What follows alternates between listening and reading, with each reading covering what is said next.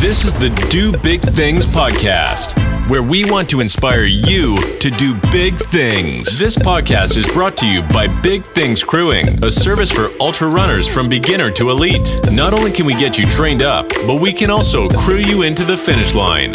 Find us at big-things-crewing.com. Now, here is your host, Adam McRoberts.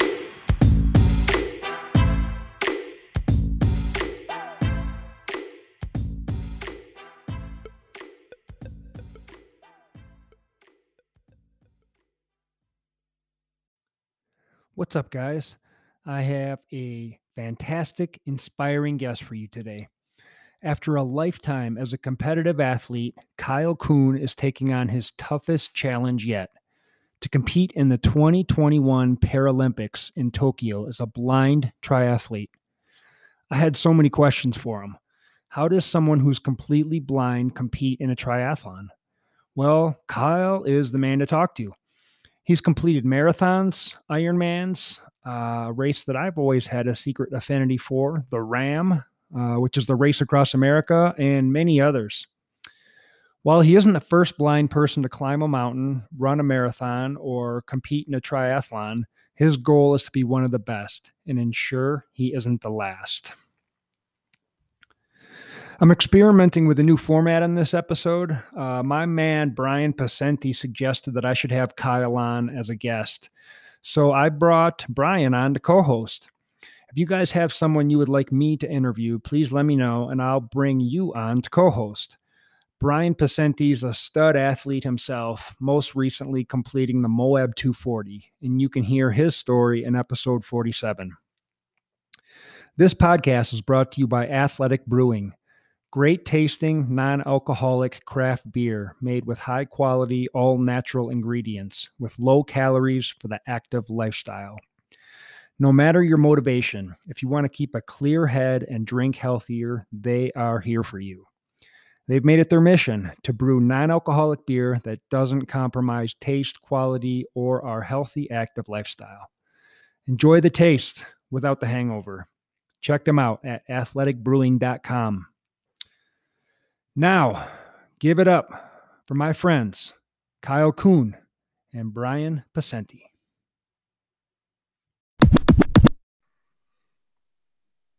All right, we're rolling. Thanks for joining me, guys. I've got Kyle Kuhn and Brian Pasenti, my co-host for the night. And we're going to talk to Kyle about all the big things that he's doing. And I can't wait to hear about it. Kyle, would you mind giving us an introduction? Yeah, for sure. Hey, well, first and foremost, thanks, Adam, for having me on, and thanks, Brian, for introducing me to Adam to come on to the Big Things podcast. So, but yeah, no. So I am a totally blind professional para-triathlete, and I have been totally blind since I was about 6 years old. I had a rare form of eye cancer called bilateral sporadic retinoblastoma. And was diagnosed with that when I was 10 months old, and went through about 5 or 6 years of pretty intensive cancer treatment, and which ultimately resulted in having my left eye removed when I was 5 years old, and my right eye when I was 6. So that left me totally blind. Mm-hmm. But you have seen before. So that's got to be pretty weird. Do you have like memories of when you had vision, and what's that like, being able to see as a young child and then actually losing your vision? Oh yeah, no, I totally have memories of being able to see. I was technically legally blind basically from the time I was diagnosed with the cancer. So I don't really know what perfect eyesight or 20/20 vision is. But, I definitely remember, basic, colors and shapes and all that kind of stuff. So one of the, right before my right eye was removed, my parents brought my sisters and me out to, I grew up in Jacksonville, Florida. And my parents brought my sisters and me out to Montana, just in the fall, so that I could see the mountains and see the fall colors and on all that. So that, those kind of memories are pretty embedded in my memory.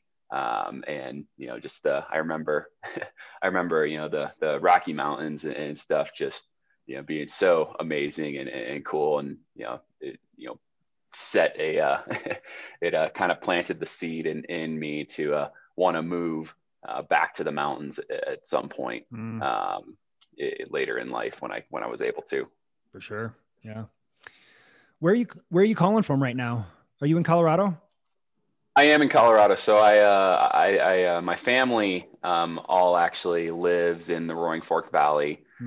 So I'm, we're based primarily out of Carbondale. I've got a sister up in Snowmass, and then a sister down in Gypsum.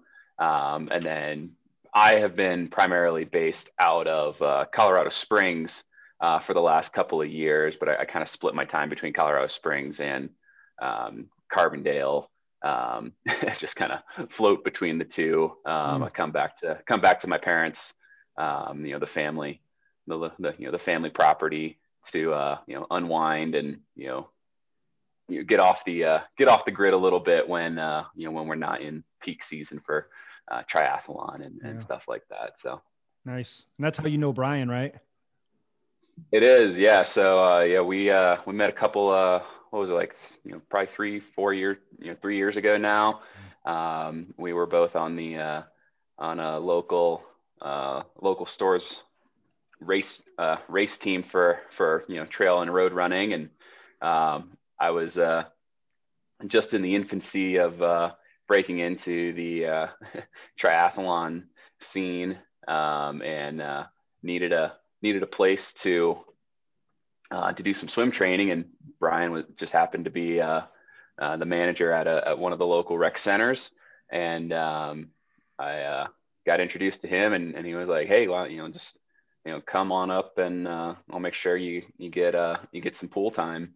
And then he also, we've run a couple of times together. He's guided me on some runs as well. So cool. Yeah, no, we've known each other a couple of years now. It's just, it's great to know good people like that. Absolutely. Thanks, Kyle. I appreciate it. Hey, I got a question for you. Tell us a little bit about your triathlon history. You said you were at the infancy at about 2017, but how did that come to fruition, and where and to where it's at now? Yeah, for sure. So, I mean, I guess I was, when I say I was in the infancy, I was in the infancy of like making the transition from, I was trying to bridge that gap from amateur to trying to break into that elite level of in the paratriathlon world. So I have to kind of rewind back to about 2013, 2014 to give you the whole picture of my triathlon journey. So I graduated from college in 2013 and really struggled finding employment for about a year after graduating from college. I mean, I can't even begin to count or fathom the number of job applications and stuff that I sent out. I mean, it had to be, 1,000 or more. I think I went on 30 or 40 in-person interviews, and just could not find employment.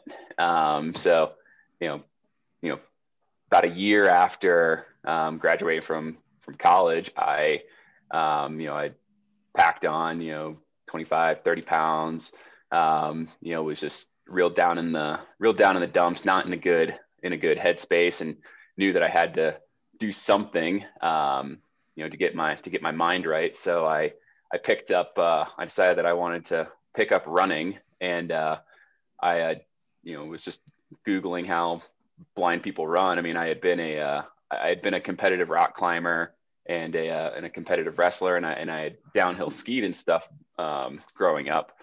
But I didn't know the first thing to do about running as a blind person. So I was just Googling and came across this website that aimed to partner people that wanted to be blind runners with people that wanted to be sighted guides in the area. And, you could search by zip code. And so I plugged in the zip code of where I was living at the time. And 2 names popped up who were interested in being sighted guides and who had signed up for this website. And I sent emails to both of them through the website. One of them responded, and I was just like, well, beggars can't be choosers. So I met this guy at some downtown running path, and we started just running together. And he happened to be a triathlete, and he was actually, when I met him, he was 3 months out from competing at the Ironman World Championships in Kona, Hawaii. And so so he's, started telling me all about that. And I was just fascinated by the, putting swim, bike, run together. I mean, even though I'd grown up in Florida and knew how not to drown, I definitely wouldn't have considered myself a swimmer, but I'd grown up doing a lot of tandem cycling and, obviously just, starting to dabble in this running thing. So I followed, he's my buddy, Mike. So I followed him through, his Kona journey. And when he got back from Kona, he just said, "Hey, Kyle, I think you're tough enough. And you got the right attitude to do a triathlon or maybe even an Ironman someday." And I was like, "Oh, that sounds, absolutely insane, but maybe we'll think about it." But he said, "Well, before we do an Ironman, I know you really want to get into this running thing, so I went ahead and signed you up for the Disney Marathon in a couple of months." But the Disney Marathon happened to be full at that time when he signed me up. So the only way we could get into the Disney Marathon was by doing this thing called the Goofy Challenge, which is you run the Disney Half Marathon on Saturday and then you run the Disney Marathon on Sunday. So that was my first my first marathon experience. And then as soon as we finished that up, Mike took me to a pool, taught me how to actually swim, and then we got hold of my tandem bike and just started riding a bunch together. And then we were just constantly we were running together as well. And a few months later did my first triathlon, and then just was across the finish line was just beat to heck. It was an Olympic distance triathlon. So a 1,500 meter swim, 40-kilometer bike, and a 10K run. But I was across the finish line, was absolutely beat, but so exhilarated. And I just, I loved, the challenge of putting all 3 of those disciplines together. And eventually just got sucked into it and, kind of threw running out the back door and was like, I'm all into triathlon. So just, Mike, embraced the triathlon lifestyle. Mike and I did a bunch of races together. As I was learning triathlon over the next couple of years, he guided me in my first Ironman in 2016. We came out to Boulder, Colorado, and did Ironman Boulder in 2016. And goal for that race was just to get from the start line to the finish line in under the 17-hour time cutoff, and we were able to do it in just under 16 hours. So we counted that as success. And then Totally. I just loved it from there, and wanted to just keep on plugging away and getting better at it. That's awesome. What is it about triathlon that really resonates with you? Like, some people are into running, some people are into, I don't know, rollerblading, rowing boats. Everybody's got a different sport. What is it about triathlon that really called your name?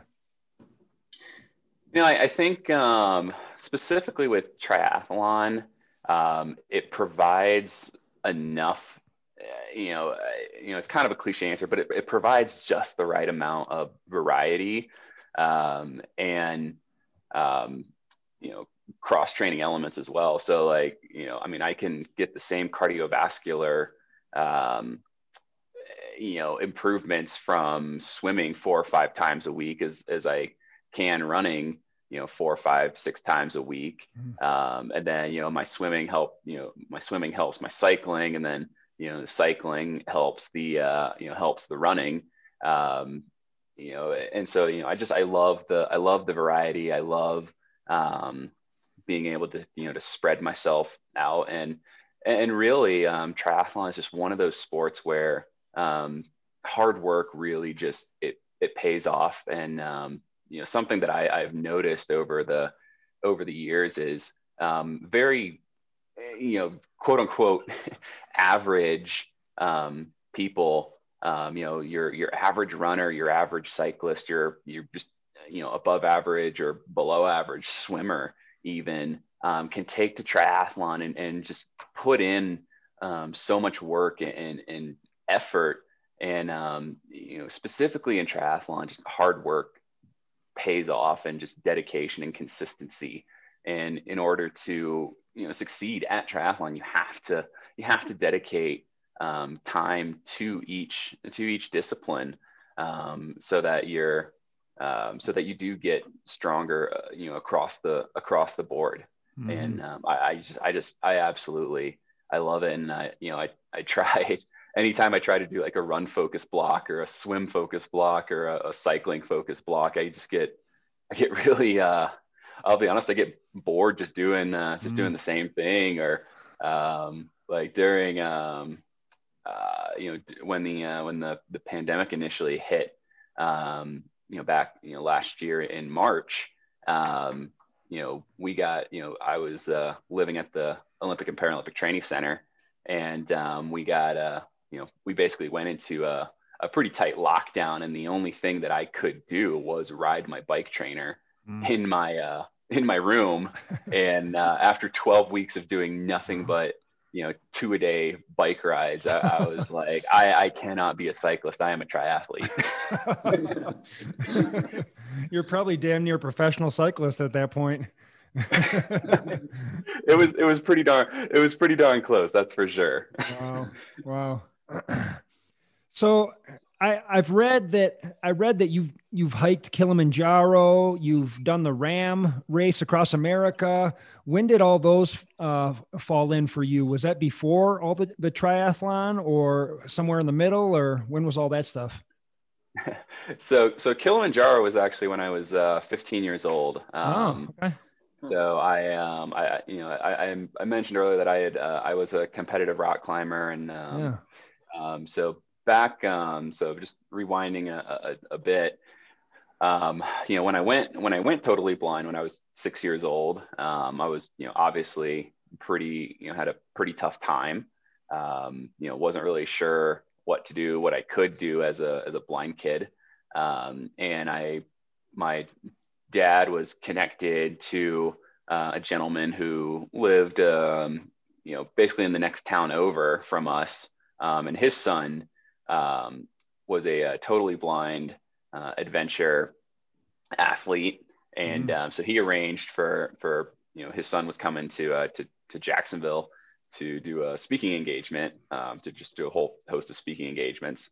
And so he arranged for the two of us to meet, and we sat down, and he just kind of gave me a verbal slap upside the head and was just like, "Hey, Kyle, just because you're blind doesn't mean you can't do anything. I'm a rock climber, downhill skier, skydiver, marathon runner, tandem cyclist, you name it, I've tried it." Wow. And you can have an incredible life and have a lot of fun doing it. So what I want you to do is I want you to go out and try rock climbing. And about, I don't know, what was it? I think it was 3 years after, 2 years after I met this dude. He actually became world famous. His name's Eric Weinmeier, first blind guy to climb Mount Everest. So I stayed in close contact with Big E for the last 20 years or so. So cool. He's been a major mentor of mine. But after I met Eric, my whole family actually, we decided to just give rock climbing a try and got into that. And then that kind of bled over into us, driving all over the Southeast, seeking out rock climbs and, doing backpacking and, camping and all that kind of stuff. And so, just fell in love with the outdoor lifestyle. And then in 2005, 2006, Eric reached out to me and contacted me about this program that he was putting together to take blind and sighted teenagers down to South America to hike a version of the Inca Trail. And so, he invited me on that trip, and I went, and we had an amazing time. We did some community service projects down there as well. And, on the train ride back from Machu Picchu to Cusco, a bunch of us, crazy teenagers got it in our head. Like, we were like, man, we loved doing, this trip together. We loved, just, being together on this, this little like hiking team. Like, we want to do this again. Like, how about we do something a little bigger, a little more challenging than the Inca Trail? Why don't we do like Kilimanjaro or something like that? And so we put together, I think there was like 10 or 12 of us that got together the very next year, and the same organization, it's called No Barriers, that put together our Inca Trail trip back in 2006. They put together our Kilimanjaro trip in 2007, and I was the youngest of the team. Like I said, I was only 15 at the time in 2007, and we climbed and summited Mount Kilimanjaro, and then I did was really into mountaineering and backpacking and stuff, up through the time I graduated from college. And I still absolutely love just being in the mountains. Like, my happy place is running up the side of a 14er, or doing something just where I'm in the mountains, and that's my ultimate happy place. Totally. I think the three of us can agree on that. I think that's all of our happy place. Definitely. Absolutely. But then RAM, so Race Across America, I did that in 2018. So that was in the midst of when I was literally I was walking that edge of making the jump from amateur triathlete to breaking into the elite level. Okay. And in 2017, I was invited. I saw this Facebook post about a couple of blind dudes that were wanting to put together a team to do Race Across America, and I reached out to them, and I said, hey, here's my here are my credentials. Can I join you? And so I was originally not picked for the team, but I was selected as an alternate cyclist. And I went to the first training camp that we held at the beginning of 2018, and it was like 2 weeks later, one of the cyclists had to bow out of Race Across America, because he just he had some family commitments and stuff. He was like, I just can't invest the time to train, and the 2.5, 3 weeks that surrounding the race, to put in all the necessary training and racing, and like I can't commit 100% to it. So I got elevated from the from the bench to the starting lineup, and we so what our team was team C2C, and we were the first team of tandems with all blind or visually impaired stokers. So the person on the back of the tandem, so all of us were blind or visually impaired. So it was myself. I'm totally blind. And then we had two practicing attorneys. Jack Chen, who's totally blind. He's one of the lead corporate attorneys for Google Chrome. And then Tina Ament, who is an assistant U.S. attorney in Washington, D.C. And then so all three of us are totally blind. And then Dan Berlin, who at the time he owned a flavor extract company called Rodell, and he had a very severe visual impairment. So the four of us were the stokers on the back of the tandems, and then we each had our own pilot, and we just we rotated shifts and pieced our way across from Oceanside, California to Annapolis, Maryland, and we did it in just 7 days and 15 hours, and became the first. Whoa.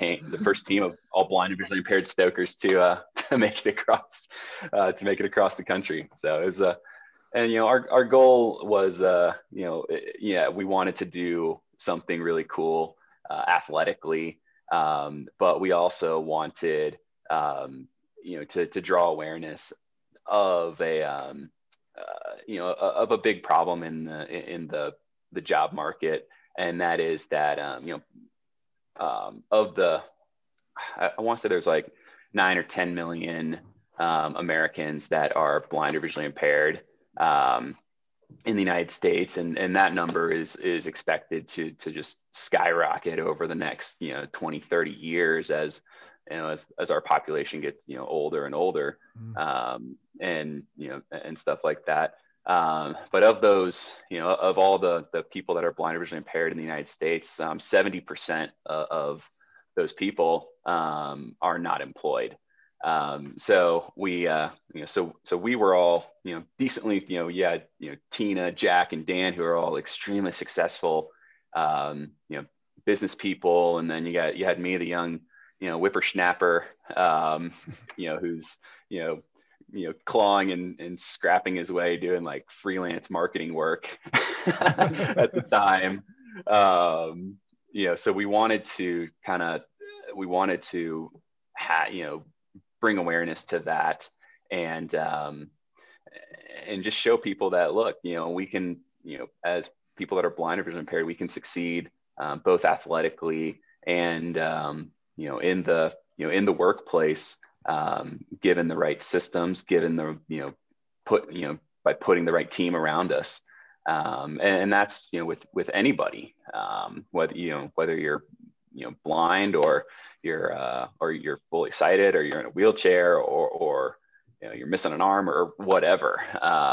We're only as strong as the team we put around us, and and our willingness to work hard. Yeah. I have so many questions. Well, I'm a dartboard. Hit me. I love it. Why do you think it's so difficult to find employment when you're visually impaired? Do companies have to bring in other systems for you, as far as like computer software, or what does that look like?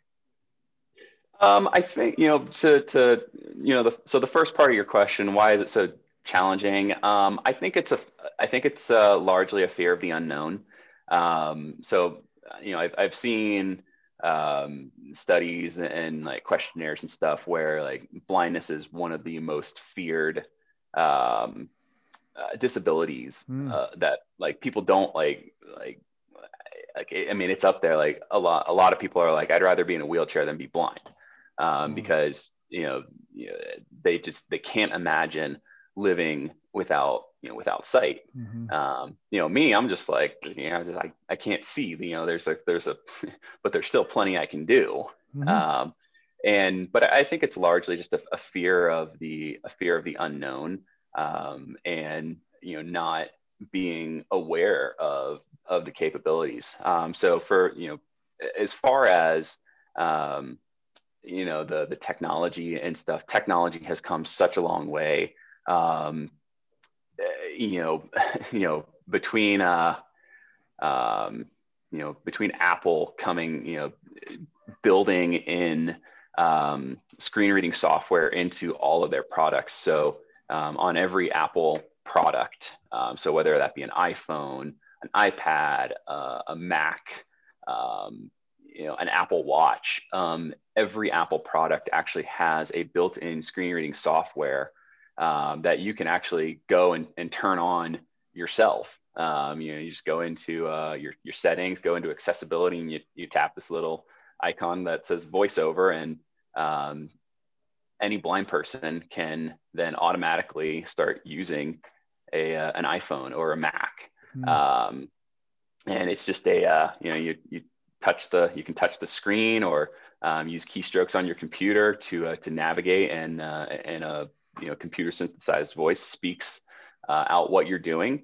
And there are certain key commands and stuff, and then there are programs that do the same thing with for Windows-based operating systems as well. So so I have both I've got both I've used both PC and Mac for many years, and I can switch seamlessly between the two just based on the technology that I'm using. And look, I mean, not everything is perfect. There are some websites and applications that might take a little bit longer to navigate, or sometimes people don't optimize their websites for someone using a screen reader. So like if you're like one of the big things that that we run into is like, I hate when websites just like keep refreshing over like it's like 15 seconds and then it refreshes, and that's not great for a screen reader, because because like you could be on one end of the page and you're reading, you're letting your screen reader read an article or something, and then it refreshes, or some flash player or something pops up, and you're like, hey, I was let's not do that, come on. So there are certain things like that, but in overall technology has been such a game changer. I mean, I have so many apps on my phone. Like, I mean, I have an app on my phone that I can take a picture of money, and it'll tell me if it's a $20 bill or a $1 bill, or if I'm ever lucky enough to find a Benjamin laying on the ground somewhere, they'll tell me that as well. And they're so, and I have I have an app on my phone that I can scan. I can take a picture of a computer printout, or I can take a picture of like an envelope, and it'll read to me, when I get my mail. I can take a picture of the envelope, and it'll read to me like, who it's from, and I can open it, and I can take a picture of whatever it is that was sent to me, and a voice will they do it'll read it out. It'll read it out to me. So I mean, there's a lot of really cool stuff that's out there, and companies like Facebook and Instagram are starting to build in accessibility features into their platforms as well. So like there's some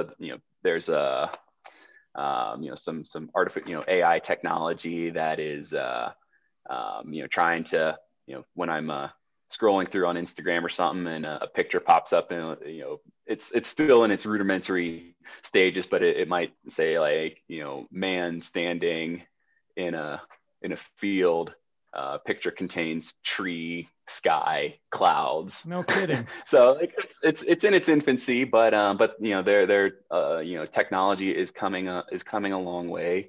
So yeah, it's I think it's just the awareness of that, and technology is a game changer for the blind and visually impaired community. And I hope it continues to evolve. And honestly, I mean, this working remotely stuff helps out a lot as well, because we're able to now we don't have to also stress about public transportation taking a couple hours to get to your job. Yep. Whereas or trying to bum a ride off a friend or a family member or something. So so there have definitely been positive aspects that you just gotta find sometimes. For sure. Have you been able to find employment now that most people are working from home? Are you working from home right now? Yeah, so I actually I have a couple of jobs in addition. So as a in addition to being just being an athlete, I actually work. I've worked remotely actually for the past 3 years Mm. for a company called Bubba Burger. It's a frozen burger that you can get in your local grocery store. They're nationwide in like places like Target, Walmart. You can get them in the freezer section, and then they are also my primary. They provide a lot of support for me to go to race nationally and internationally. As I chase the Paralympics coming up later this year. And then I also I do some work for some other organizations like the United States Association of Blind Athletes. Do some program coordinating for them, and then I also do a lot of inspirational or motivational speaking to organizations, around, I focus on the topics of, leadership and teamwork, and how we, can improvise and adapt to overcome the challenges that we find in life. So I do a lot of speaking, whether that be virtually. I'm doing a lot more virtual speaking gigs these days. But in the past, I would travel to do those speaking engagements as well. Mm-hmm, mm-hmm. Tell us more about Bubba Burger. I've never heard of it. I'm curious. Is that like a sponsor for you as well? It is. So Bubba is my primary sponsor. Oh, cool. And I'm also on their marketing, their sales and marketing team. Hey, perfect. So it works out. It works out really nicely. But yeah, no, it's a frozen burger that you just get in the grocery store freezer. You can go to Bubba Foods, BUBBAFOODS.com, and type in we've got you can punch in your zip code and it'll tell you what grocery stores in your area carry Bubba. And then you go to grocery free, the freezer section, and we'll be there in the more often than not, we'll be there in the freezer section. And if we're not, you find someone at the grocery store and ask them why we're not in there. So, but no, all of our burgers are we have like 20 varieties of burgers now. Ranging from your standard original USDA choice chuck beef burger to certified Angus beef, to several varieties of veggie burger, to several varieties of turkey burger as well. So I mean, we've just in it. I believe we've been the number one frozen burger in terms of sales. I want to say since 2003 or 2004. So it's been quite the journey for the company. And it's a great company in there. They've been extremely supportive of me, and I'm very, very grateful and very thankful to get to work for them, and to get to put their to put the Bubba logo on my kit when I stand on international podiums, which is a lot of fun. Totally. Yeah. That's cool. I notice you're wearing the Bubba Burger shirt. And so I'm sitting here thinking to myself, like, how does he know he's wearing the Bubba Burger shirt? Like, how does he have his clothes arranged? And how does Kyle shop for clothes? Like, I know these are probably all like elementary questions, but forgive my naivety, but I've got to ask all the basic stuff that you've probably been asked way too many times. No, I tell people all the time, look, the only dumb question is the question you don't ask.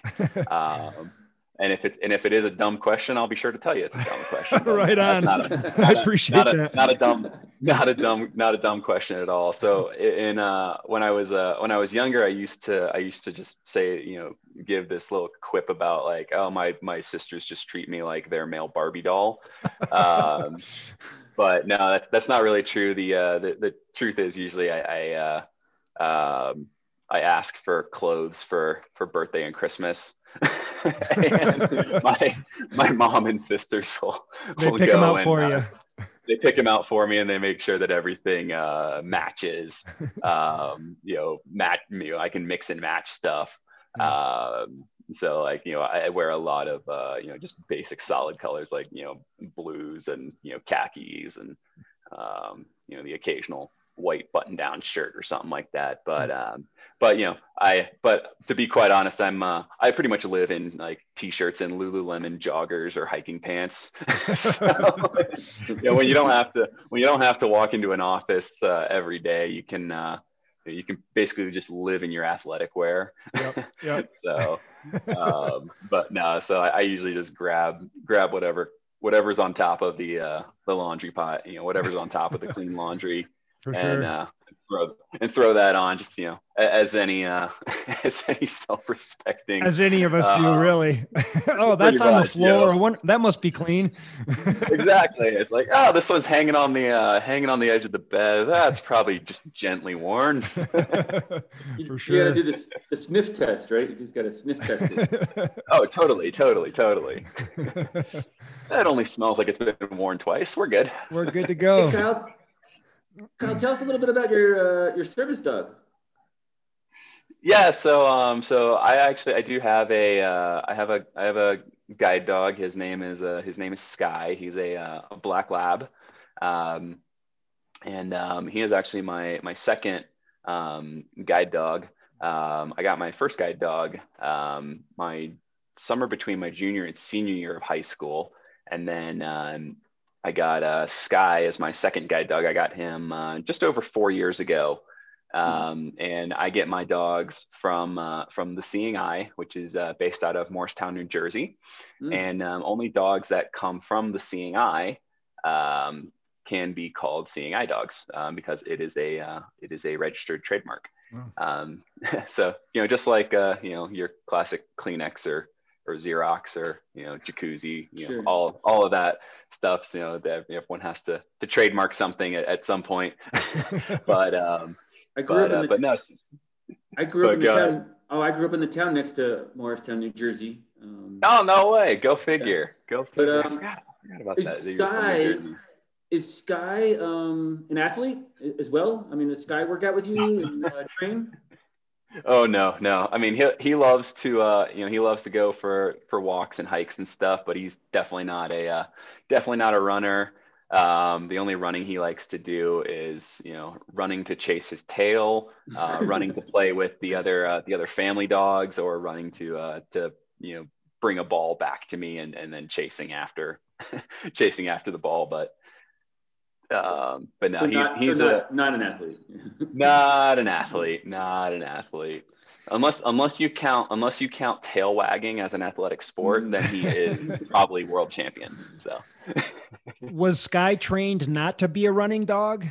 Like, I have a golden retriever that's 1 year old, and I'm she goes running on the trails with me all the time, but I can hardly train her to do anything else because, now that I'm training her to be a running dog, she's so hyper and she wants to go running like all the time. And whenever I'm trying to train her to do anything else, I have a hard time with it. Was Sky specifically trained not to be a running dog? Well, so as a guide dog, his job is to, when I put his harness on, he knows he's on duty. And his job is to guide me around obstacles in our path so that I don't, run into poles or walls or, trip over curbs or, go walking out into traffic or something like that. So his job is to, get me smoothly and efficiently around obstacles in our path. So, I have to know where we're going. And I give him, verbal and hand directions to indicate to him where I want to go. And then he picks the safest path through everything. So, I tell people, like, I had to know the big picture, and then I let Sky kind of solve the details. So he's the detail man. There are some organizations that are experimenting with running guide dogs. They've had, I've known a couple of people that have had success with them. But, for me, I'm perfectly happy, not having a running guide dog. It's stress. I think it's stressful enough on Sky or any other guide dog to get us, safely where we need to go without running at a 8-minute mile or whatever they can run. So. One more naive question. So, I was just thinking about it earlier today, like an hour before we started this podcast, when I sent you the Zoom info. Yep. I thought maybe I should have sent it to him yesterday. So when you got that email, does your computer just read that to you then? Yep. So I was actually, funnily enough, I was actually finishing up just an easy spin on my bike trainer. And just got an email alert on my phone. And, when I got off the bike trainer, just opened up my email on my phone, and it was that, email from Big Things Crewing, inviting you to a Zoom conference. And I was like, oh, that's coming up in just a little bit. So, cool. Then, came into the office, came into the home office, and, just put my, set my phone up on in its little stand, and, tapped the link, using, just on my phone. So I've got VoiceOver, activated on my iPhone, and just tap on the link and, joined the Zoom meeting, and, waited for you to let me in and get rolling. Good to go. Yeah. So the smartphone's really been a game changer for you, it sounds like. It has. Like, I didn't actually get a smartphone until 2014. But one of the really cool things about the first iPhone was that VoiceOver came on the first iPhone. It just wasn't, like, people just weren't sure of its full capabilities. And actually it was, I think Apple partnered with Stevie Wonder to really promote the accessibility features of the iPhone. And I actually, I think I got my iPhone, so I was using like just a flip phone, like a Motorola flip phone until 2014. And I was literally just memorizing everybody's phone number. Whoa. And I was like dialing, I was old school dialing. And so, the smartphone opened up a whole new world for me. I could actually plug in contacts. I could text people. I could, get my email on my phone. Excuse me. I could, check my Facebook, my Twitter, and all that crazy stuff. And then, could jump into the Instagram game when that got going, and, wow. And everything. So yeah, it was a big game changer, for me. And I just self-taught myself, and, how to use it. And then, ran into other people that are, blind or visually impaired, that were iPhone users. And then, the wonders of YouTube and Google. You can just, search it, you could search anything. And so, I was just looking up stuff on, how to use an iPhone as a blind person, and all that. So yeah, no, it's like I said, technology is a beautiful thing, and I absolutely love it. I was one of the early adopters of the Amazon Echo Rage. And so, and then I got my whole family hooked on it. So, I don't know, we've got like 4 or 5 Echoes spread throughout the house and stuff now. So, haven't been able to convince everyone to basically turn the home into a smart home just yet, but slowly but surely. So you're training for the Olympics, the Paralympics. Yes. What is there like a trial or a tryout for that, or are you already qualified, or how does that work? So I'm not currently qualified.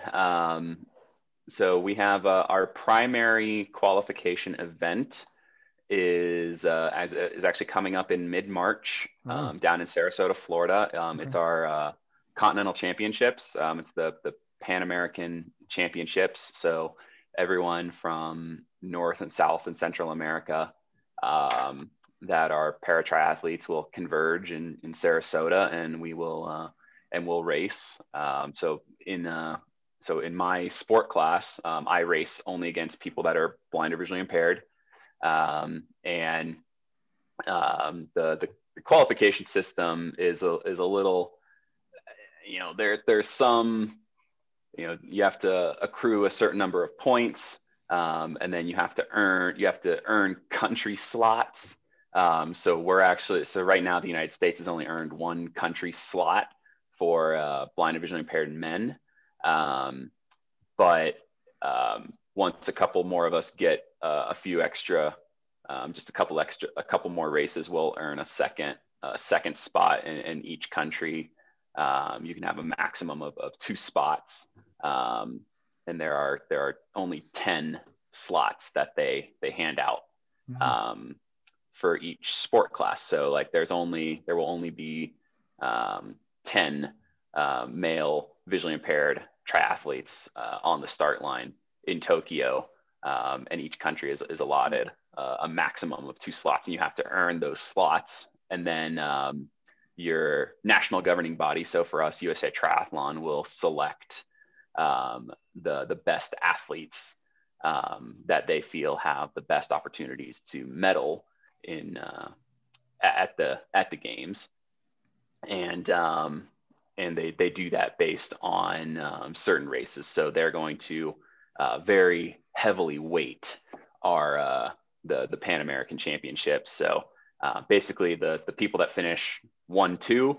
have the inside track to go to the Paralympics. But to really cement it and to make sure that I absolutely am the one going, it's always best to take the top step on the podium. So it's always what we're shooting for. It sounds like like a little more than 8 weeks away, maybe 9 weeks away. Like what is your training looking like these days? And I know you're home for the holidays, and we did a little run, but it was nowhere near Olympic standards, in my opinion. No. So for paratriathlon, we specifically train and compete at sprint triathlon. So 750 meter swim, 20K bike, 5K run. And so I've just been doing, like, this is kind of my base training, time of year. And I, just around the holidays and stuff, I just kind of, just long endurance stuff, maybe some technique stuff if when I'm able to get into the water. But I'm actually heading back to the Olympic and Paralympic Training Center down in Colorado Springs in a couple of days.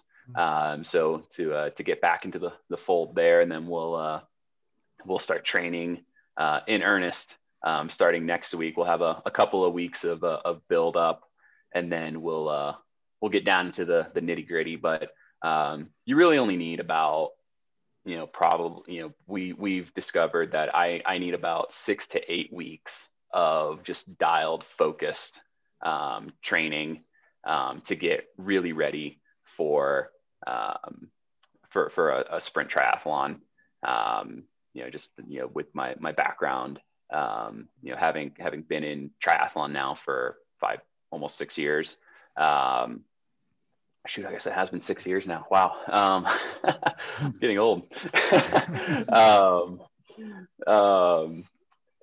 So like, I need to get to a place where I can, get on the treadmill, get the leg speed back. My coach has been giving me a lot of workouts that work on my higher end power on the bike. So the bike will be a nice, be able to jump right into race specific bike work when I get back to Colorado Springs.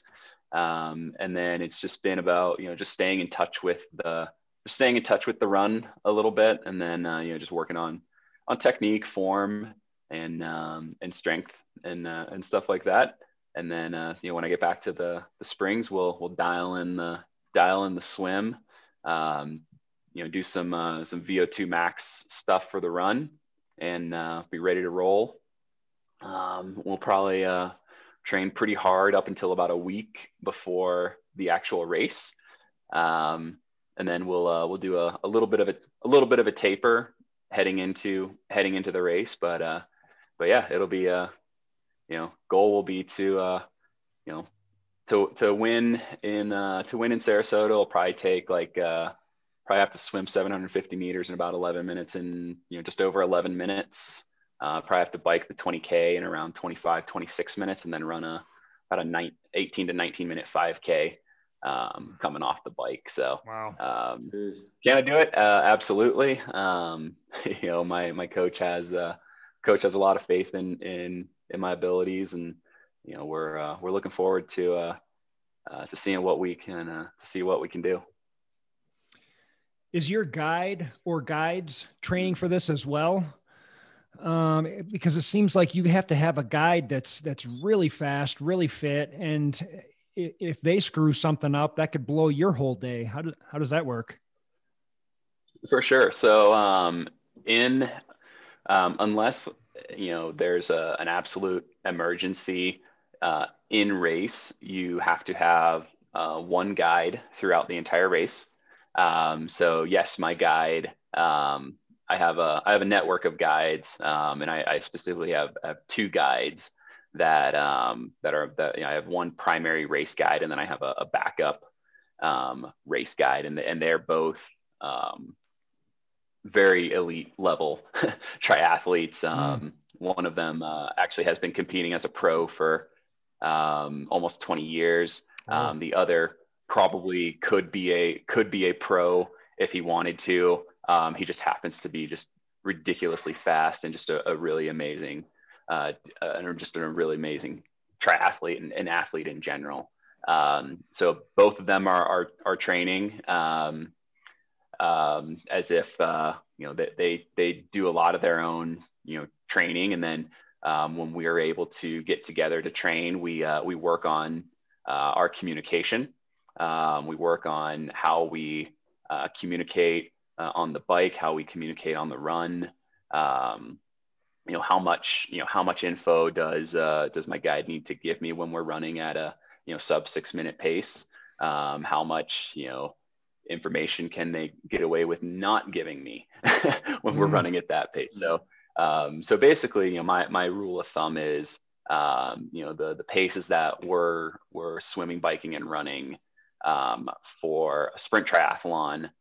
In general, those are the paces that my guide can hold for a half Ironman. So you're looking at a very, very narrow, very small pool of athletes that are able to do it. But it's really cool and really fascinating, because the sport of blind and visually impaired triathlon is truly a team sport. Because in order, it's not about, go out and find the fastest, guide that can, swim, bike, and run really, really fast. It's go out and find the right guide that can swim, bike, and run fast, yes, but communicate effectively and clearly to me while we're doing all of those activities. Someone that can push and motivate me and help raise my game to the next level. It's really one of those sports where if one of you messes up, you fail each other. So it's like you succeed together, you fail together. I mean, it's a true team sport. I had one race where, my guide, he didn't see a buoy, and we were swimming, and our swim tether. So I have a swim tether that's basically a bungee cord that wraps around my upper left thigh and my guide's upper right thigh. And we were swimming, and the swim tether, the buoy came up right between us, and we got tangled on the buoy, and lost the podium because of that. And then in that same race, I was running really, really well at the time. My guide at the time was coming off of an injury, and he had a tough time keeping up. So that was the struggle. That was a struggle as well. And that was a learning experience for both of us. He acknowledged that he was like, look, maybe I can't, guide at these speeds anymore. And I was like, maybe it's time to move on and find someone that, I can have a really, really solid relationship with, and can go really fast with as well. So yeah, no, it's a team sport. And it's something that is just, it's, so much fun to, you have some of the highest of highs and some of the lowest of lows. My primary race guide for the last couple of years has been it's my buddy Zach Goodman. He's actually he's the guy that I mentioned that he could be a professional triathlete if he really wanted to, but he's being smart, and he's actually he's in the final months of his PhD, getting his PhD, and he's being recruited pretty heavily by some pretty impressive technology firms. He's a data scientist. So I'm like, yeah, you do the smart thing and go like, you go make the big money, and then you have fun being just a really fast non-professional triathlete. But he's plenty fast. He's plenty fast, and just a super great guy. And he and I have come out of the water. We've come out of the water in second or third place. Taking the lead on the bike, and we've been caught, with only like a couple hundred meters to go in the run and stuff like that. So we've had, those crazy heartbreaks. And then we've been able to, to run our way back from fifth or sixth place, coming off the bike to up onto the podium. So you have those extreme highs as well. And it takes, it takes work and encouragement from each of us to lift each other and to find the best out of each of us. So it's like I said, it's a team sport, and it's a blast. I love it. It sounds like a lot of pressure for that guide. you could say that. You could definitely say that. Hey, Kyle. Go ahead, Brian. Hey, Kyle. I think Adam has done Ironmans in the past. I believe so. If I'm not mistaken. Yep. Yeah, I did one Ironman and a couple half Ironmans back in the day. And I've done a couple Ironman myself. I got my start back in the sport as an adult in triathlon and in sprint distance triathlon, and then moved up to Ironman, and then moved on to long distance running. But I remember you did it the right way. but I remember my struggles as a triathlete, because it's been a decade since I've done a triathlon. But I remember my struggles, and I was better at one sport than another. And I unlike you, I was self-coached. So the discipline to work on that weaker sport never came through because it was just me on me. But so could you tell us about your strengths and weaknesses in the three sports and the three disciplines? Sure. So, I mean, I think I mentioned earlier that I grew up in Florida. So like I said, I knew how not to drown, but I had never been given formal swimming lessons or anything like that. So swimming was definitely a major weakness of mine coming into the sport. And I had grown up doing a lot of cycling, but not really a ton of high intensity riding or anything like that. And then, the only running I had ever done was, just running around with my friends. I would definitely say that, if I had to pick one of the three as my biggest strength, I would say that I have to do the least amount of work on my cycling, and the most amount of work on my swimming. So swimming is just such a technical sport, where it's like the harder you try, the slower you go. So it's, I compare swimming a lot to golf, whereas like, you try to, swing your golf club as hard as you can, you're going to miss a lot more often than not. So it's a very technical, feel oriented sport. So, for the past couple of years, my coach has really been working on just, honing in on my swim technique, and then running. It's one of those things where, just been progressing, slowly but steadily, working on, run form, and getting into the gym to build strength and stability and stuff like that. So I actually, I used to have a t-shirt that, I got it because it was so applicable to me. And it says, triathlon, why suck at one sport when you can suck at three? So, I mean, and that's really, cause I get that question a lot, that, it's like, what is your favorite sport? What is your least favorite sport? What's your strongest? What's your weakest? And like, I guess I'm just one of I'm one of those people where I'm not really that great at any one sport. Like, I'm a average to below average swimmer. Like, you're one of your slowest person on a high school swim team can backstroke, in a warm up faster than I can freestyle in a race in a wetsuit.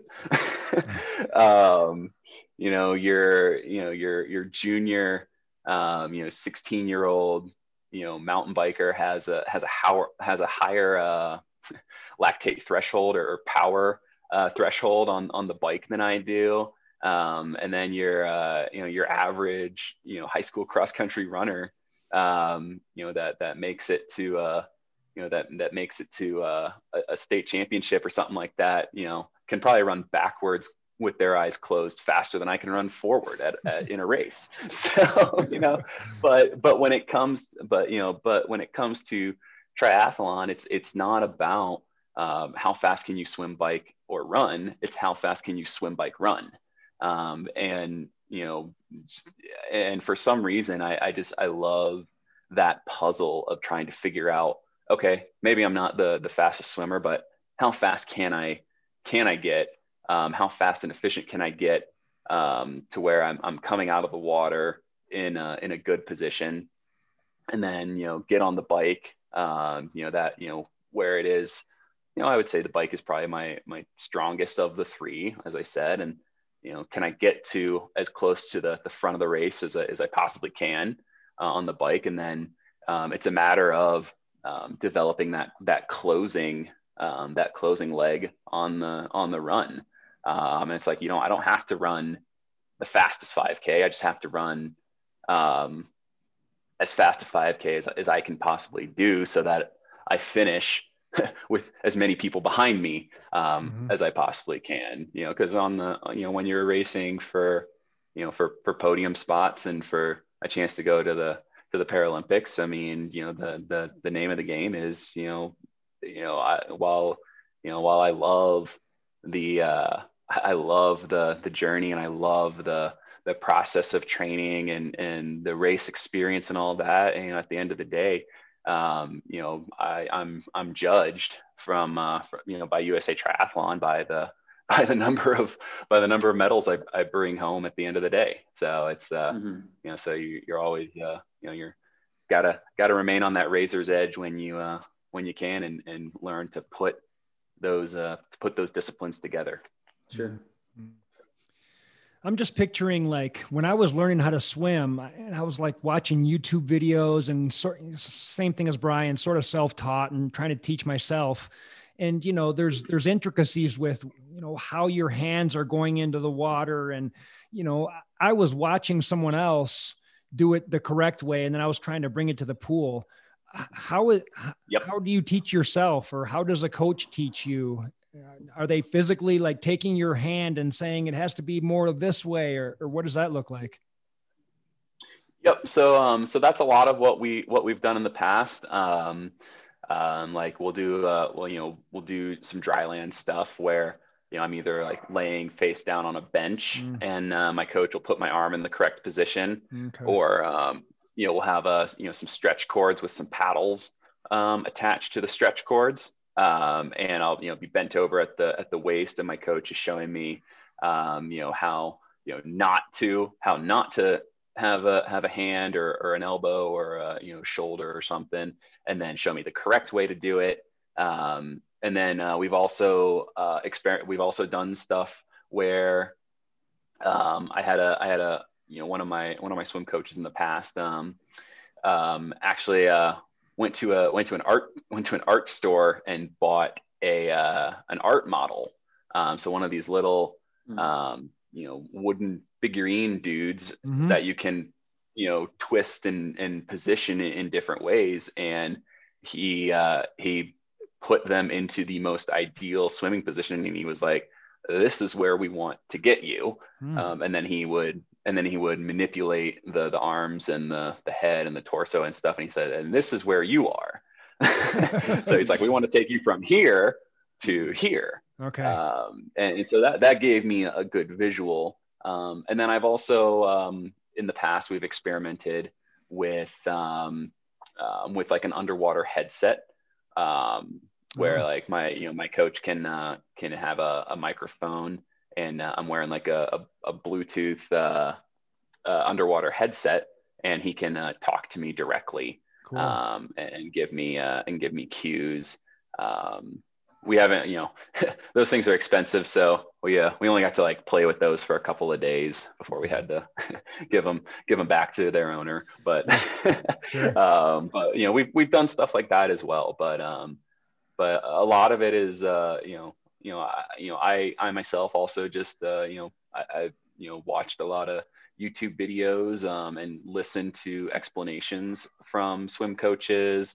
And I just do my best to visualize and picture how it's supposed to be. And I have certain mantras, like when I'm swimming, to remind myself to focus on certain things, like as long as my fingertips are pointing down toward the bottom of the pool or the lake or the river or the ocean or whatever body of water I'm swimming in, and then as long as my my fingertips are lower than my wrist is lower than my elbow, try to get that 90 to 120 degree bend in the elbow, keep that elbow high, pull straight back.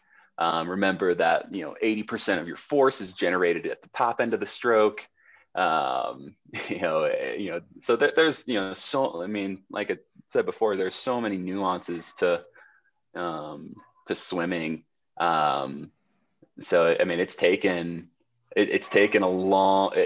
a very, very long time to get to where I am now. One of the most basic things, one of the first things that my buddy Mike taught me to do when he was getting in the pool and teaching me how to swim he was like, dude, you just need to learn to float, and that's a starting point.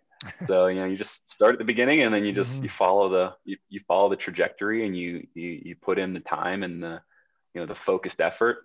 Everyone's got a starting point, and some of us are a lot slower than others, but you work at it and you dedicate the time and the effort to it, and you'll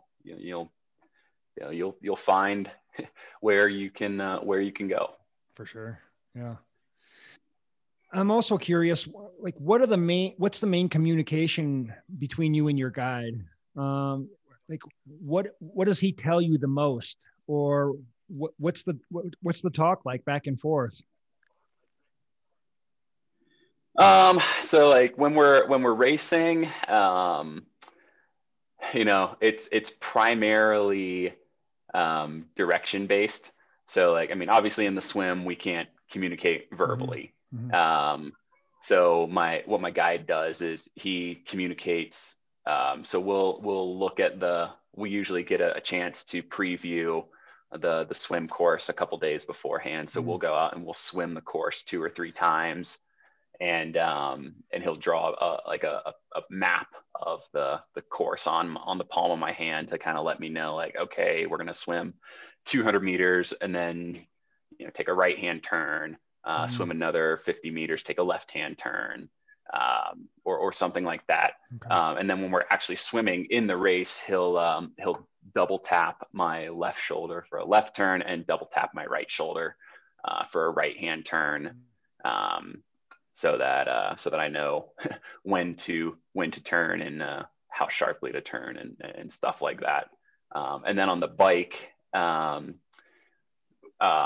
it's a lot of reading off split time. So a lot of our bike courses are lapped courses. So we'll do 3 or 4 laps of the same route. So he'll yell at me to, he either needs more power from me, or to, smooth out my pedal stroke, or to bring to try and bring the cadence up. So the bike is actually probably where we, communicate the second most.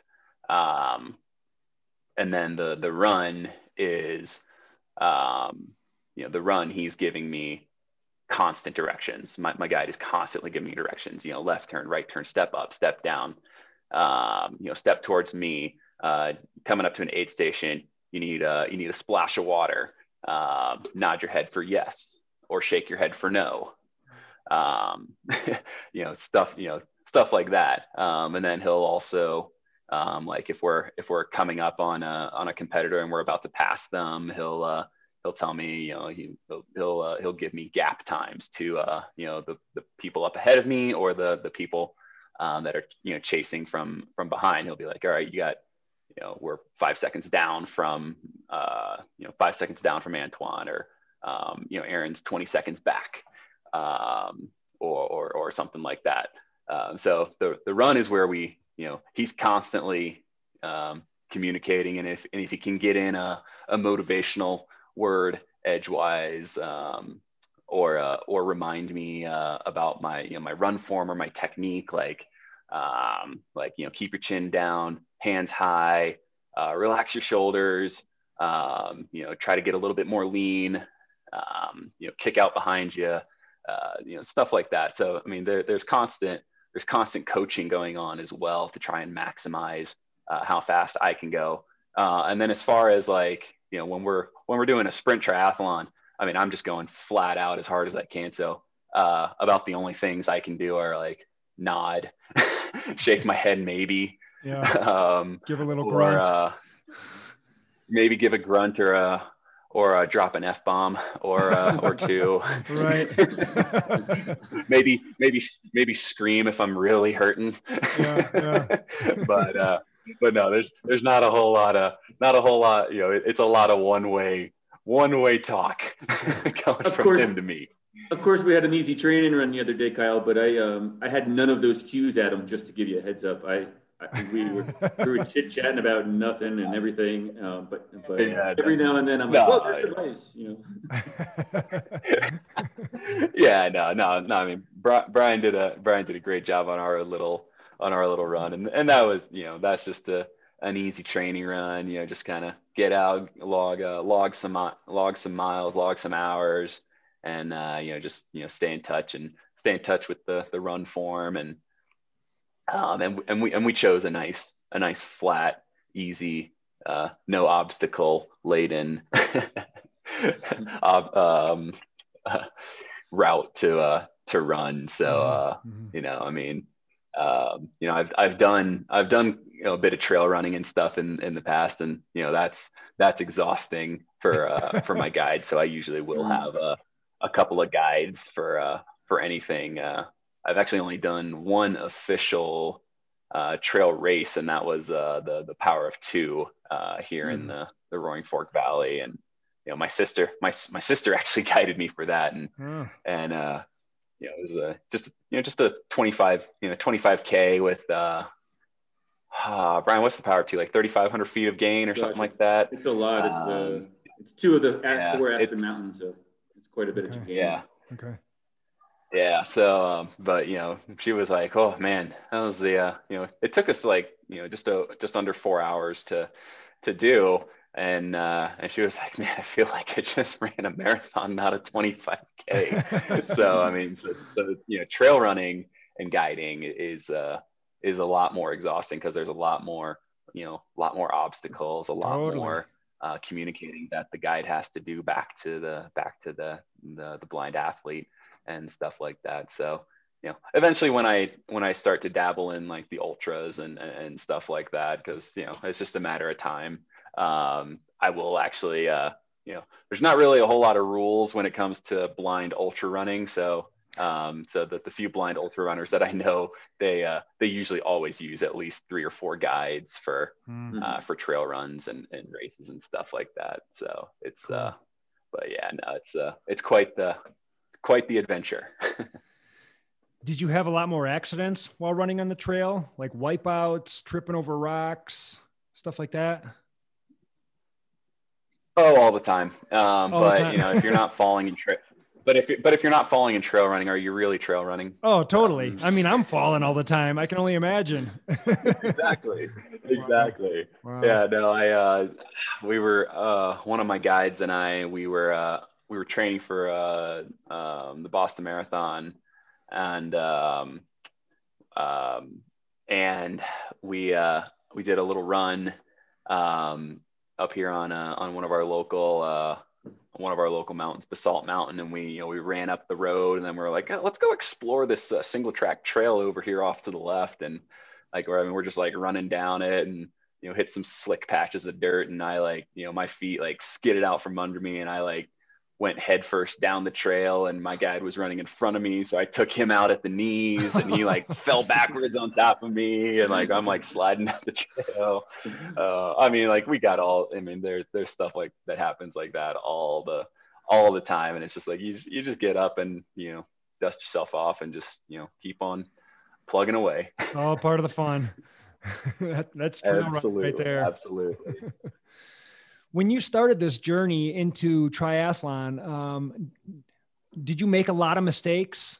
I mean, I'm guessing you were just kind of sort of teaching yourself as you went along. What did that look like in the beginning compared to now? Oh my gosh. It's night and day difference. Yeah. So Mike Mike was the guy that got me into triathlon, and we Googled and YouTubed, and there wasn't a whole lot of stuff out there on blind triathlon.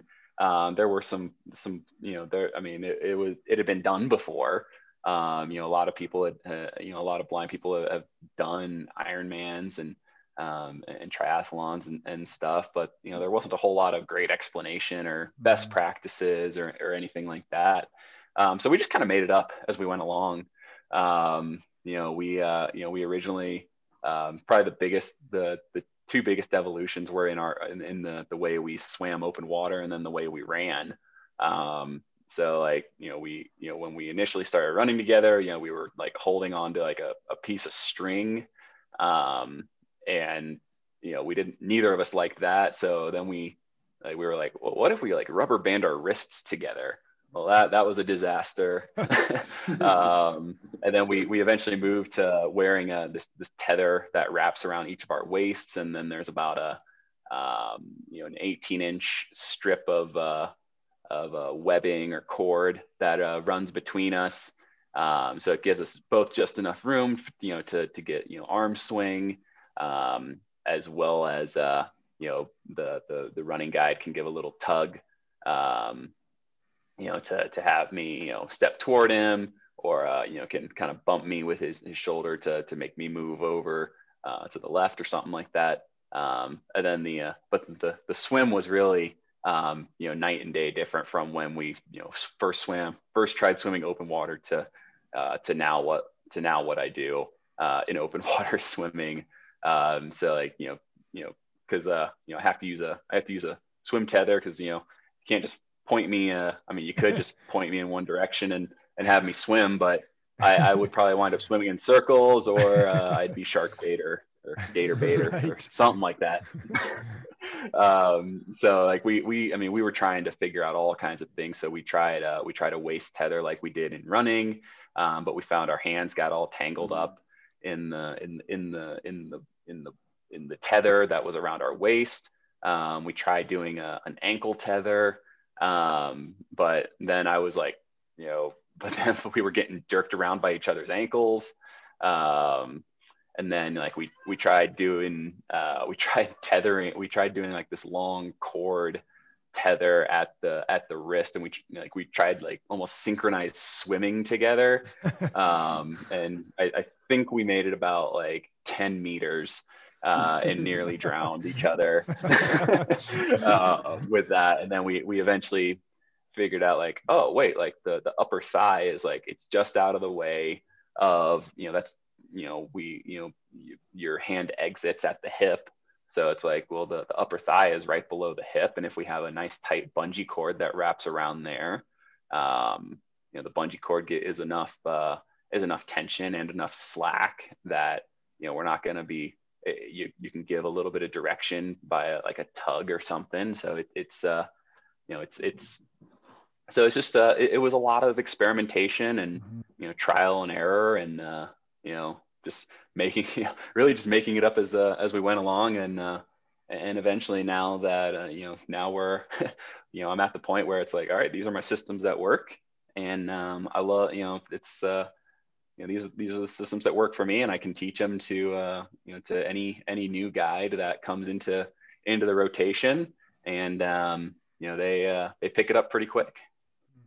Surprisingly, Adam, Kyle and I ran, and I was a little nervous about it. And it was icy on a bike path here in the valley. Yeah. And so I was a little nervous about it, but the bike path seemed to be our safe bet, at least for my first go at it. And quickly I forgot about it. We just started chatting about the holidays and what he was up to, what I was up to, and bumping shoulders and, push, just gently shoving him where I needed him to go, or kind of giving him the cue that in 10 feet there was a patch of ice coming up. It actually became pretty natural. I was surprised myself, quite honestly. Cool. Yeah, all it is you're just out. I just tell people, look, we're just out for a run, just like you would run with any of your other buddies. But just imagine you're the point man. You gotta let people know what's coming up. So that's all it is. So cool. It's you just and as and the more I run with someone, the better we get at communicating, the better we get at reading each other's body positions and stuff like that. We get used to each other's stride lengths and run cadences and arm swing, and eventually you fall into just this natural rhythm. And Brian and I, we locked in pretty quick. But imagine if we did that twice a week for 6 months. By the end of month 6, it's a whole lot different. We're running at that same conversational pace. We're running at that same conversation level, but at a 6:55 mile instead of an 8:45 miler or whatever we were doing that day. So it's a process. And in 6 months there'll be no ice, so that'd even be better. Oh, that too. Yeah. Well, we also decided to go for a run on like the coldest day of the year. It was like, I think it was like 8 degrees when we started, and I think the high that day was like 15 or something like that. So it was a bit chilly.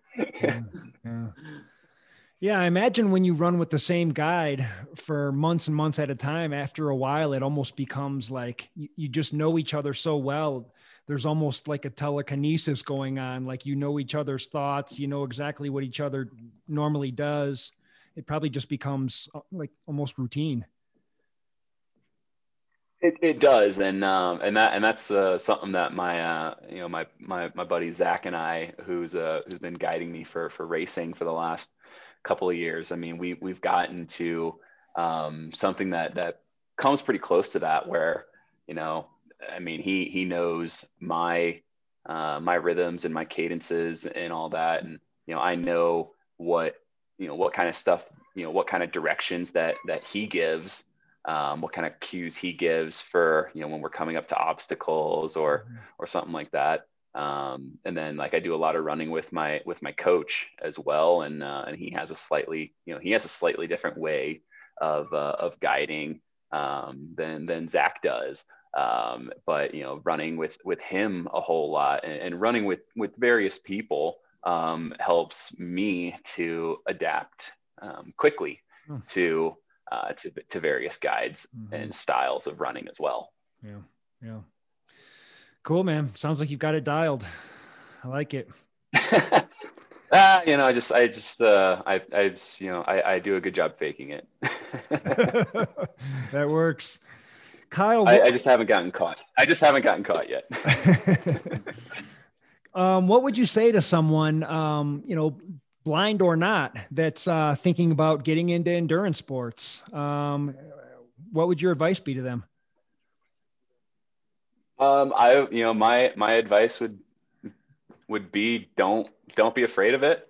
The only way if you're thinking about it, then you gotta just commit to doing it. And, it starts with one step, and committing to it, whether you want to get into swimming, cycling, running, trail running, hiking as an endurance sport, or just walking, just get out and do it. Totally. Because you'll just be so glad and so thankful that you did. Mm-hmm. Just, it doesn't matter,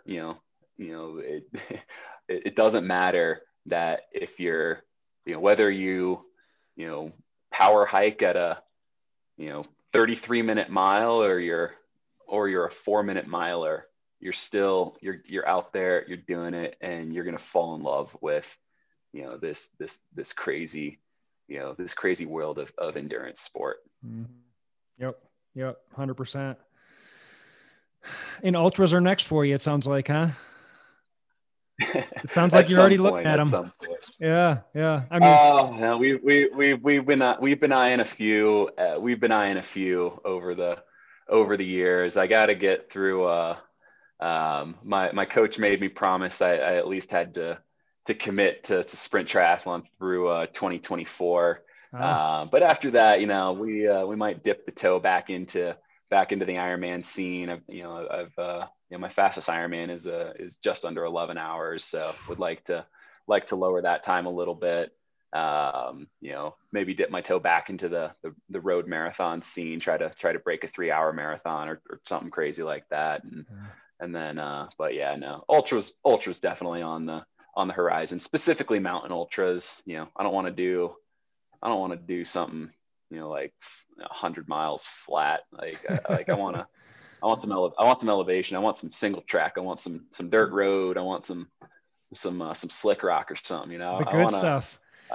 I want the good stuff. I want the good stuff. Totally. Unfortunately, it's not the good stuff for my guides. They got a lot of work to do. But no. Anything that's a challenge, and when we get to that that level, that's putting just a rock star crew together of people that that know me, that know how to handle me, that are badass athletes in and of themselves, and and are able, and that's a team event. When it comes to guiding a blind crazy man who wants to do an ultra. It sounds like fun. Sounds like a good time. Sounds like just it sounds like that's what ultra marathons are, just a crazy weekend in the woods anyways. So, people falling down, it sounds like a blast.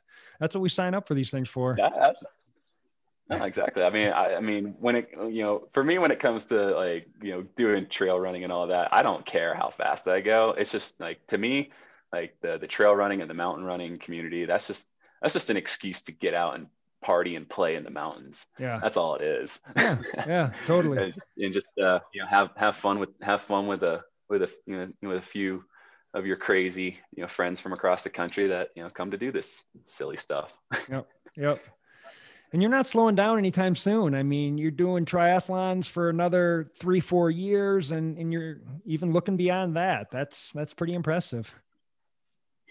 Yeah. Well, I mean, I'm in, what am I, 29? I'm 29 now. So it's like, I think I've still got I got a couple good speedy years left. Definitely. And then, I just, look, I mean, I love, I've been an outdoor geek since I was, since I was 10, 11 years old, and I, first started, hiking and rock climbing and, skiing and doing all that stuff. So yeah, I mean, like eventually I definitely want to get into, get more into the, just immerse myself in the outdoor sport culture as much as possible, whether that be, off-road triathlon or mountain running or just doing, big, cool, crazy things. Mm-hmm. Do big things.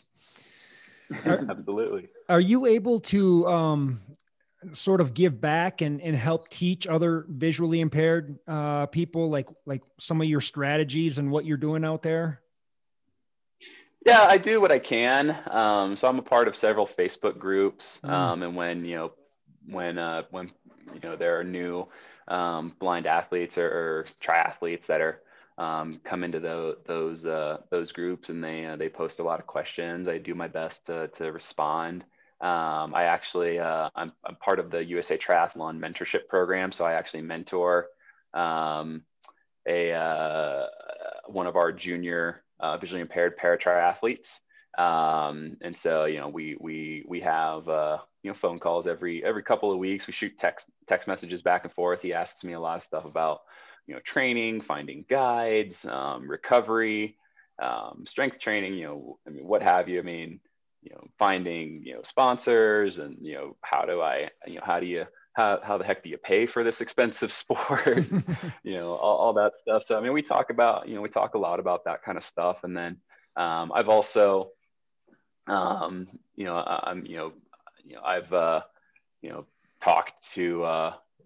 talked at talent identification camps and stuff like that. And, but yeah, no, I'm always available, to help out the next generation of triathletes, whether they be younger or older than me.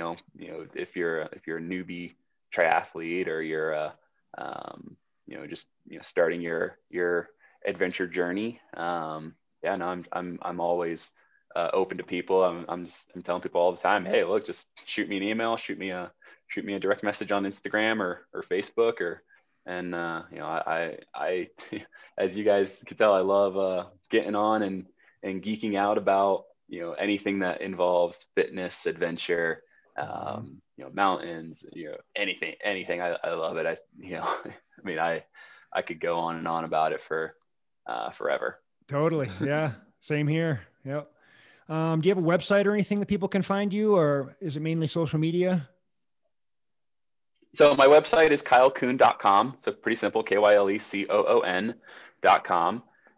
But definitely, if you guys don't mind giving me a follow on social media, I'm on Instagram at Iron Kyle. That's EYERONKYLE.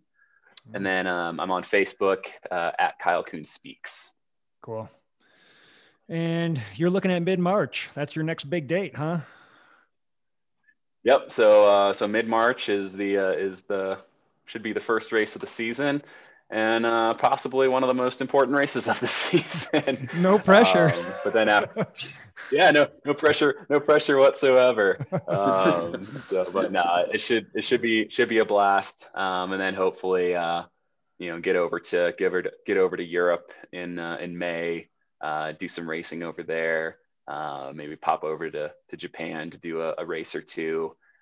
So May and June will be busy months, and then USA Triathlon will hopefully make their final decisions on the people that'll be going to Tokyo the last week of June, first week of July, and we'll know for sure then, and then it'll be over to the plan will be to head over to Japan. The last I heard was probably the first week of August, and stage out of Okinawa for 2-3 weeks, and then bounce over to Tokyo, and we're one of the first events on the Paralympic calendar. So we'll be able to race hard in the first couple of days, and then enjoy the rest of the games. So that's the plan. Cool. Sounds so cool. Brian, anything else? Hey, Kyle, it's just amazing what you've accomplished in 29 years. Big time. Cited or not cited. I mean, like, those are hopes and dreams of anyone and aspirations. And just want to wish you the best of luck and let you know that I'll be keeping close tabs and rooting for you the whole time. Well, thanks, man. I appreciate it. And hey, look, I'm nothing.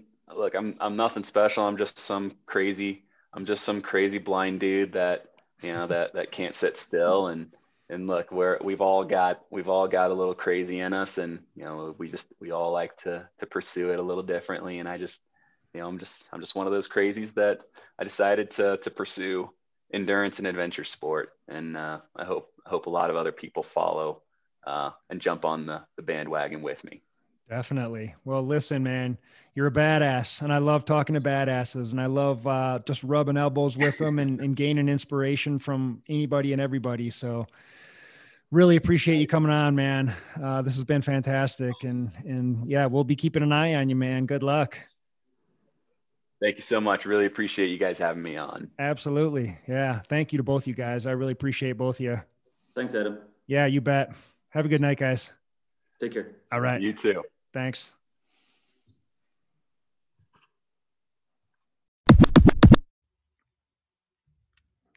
I want to thank Kyle for coming on the show. What an inspiration he truly is. And I want to thank all you guys for dropping in and giving me your ears. Hey guys, I want to tell you about Big Things Crewing. Are you looking to increase your fitness? Are you thinking about your first marathon or ultra marathon? Maybe you've signed up for an ultra marathon in Colorado and you're wondering how you're going to get it done. Big Things Crewing can help. I started this company in 2019 with the goal of helping people achieve their dreams. We offer coaching programs and training plans from beginner to elite, as well as offer crewing and pacing for ultramarathon runners. After all, some of the best moments of my life were running ultras, and I couldn't have finished races like the Leadville 100 or Western States 100 without high-quality pacers and crew. In fact, one of the things I love most about ultras are having your friends or family come out to help you. But if you want to do a big Colorado mountain race and you don't know anyone out here to lend you a hand in getting you to the finish line, we want to help. We've done the races. We know the courses. We've got the trucks to get to the backcountry aid stations. I've been in this sport for over a decade, and most of my friends have too. We know how to get you to rally and get you into that finish line. We want to help. We want you to do big things. Look us up, big-things-crewing.com.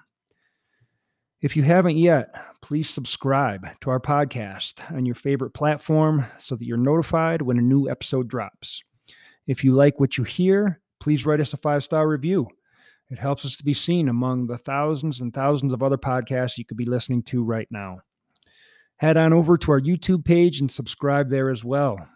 Find us on the social media platforms as Big Things Crewing. And as always, our website is big-things-crewing.com. My man Pedro is going to take us out for a run. Remember, life is short. Do big things, baby.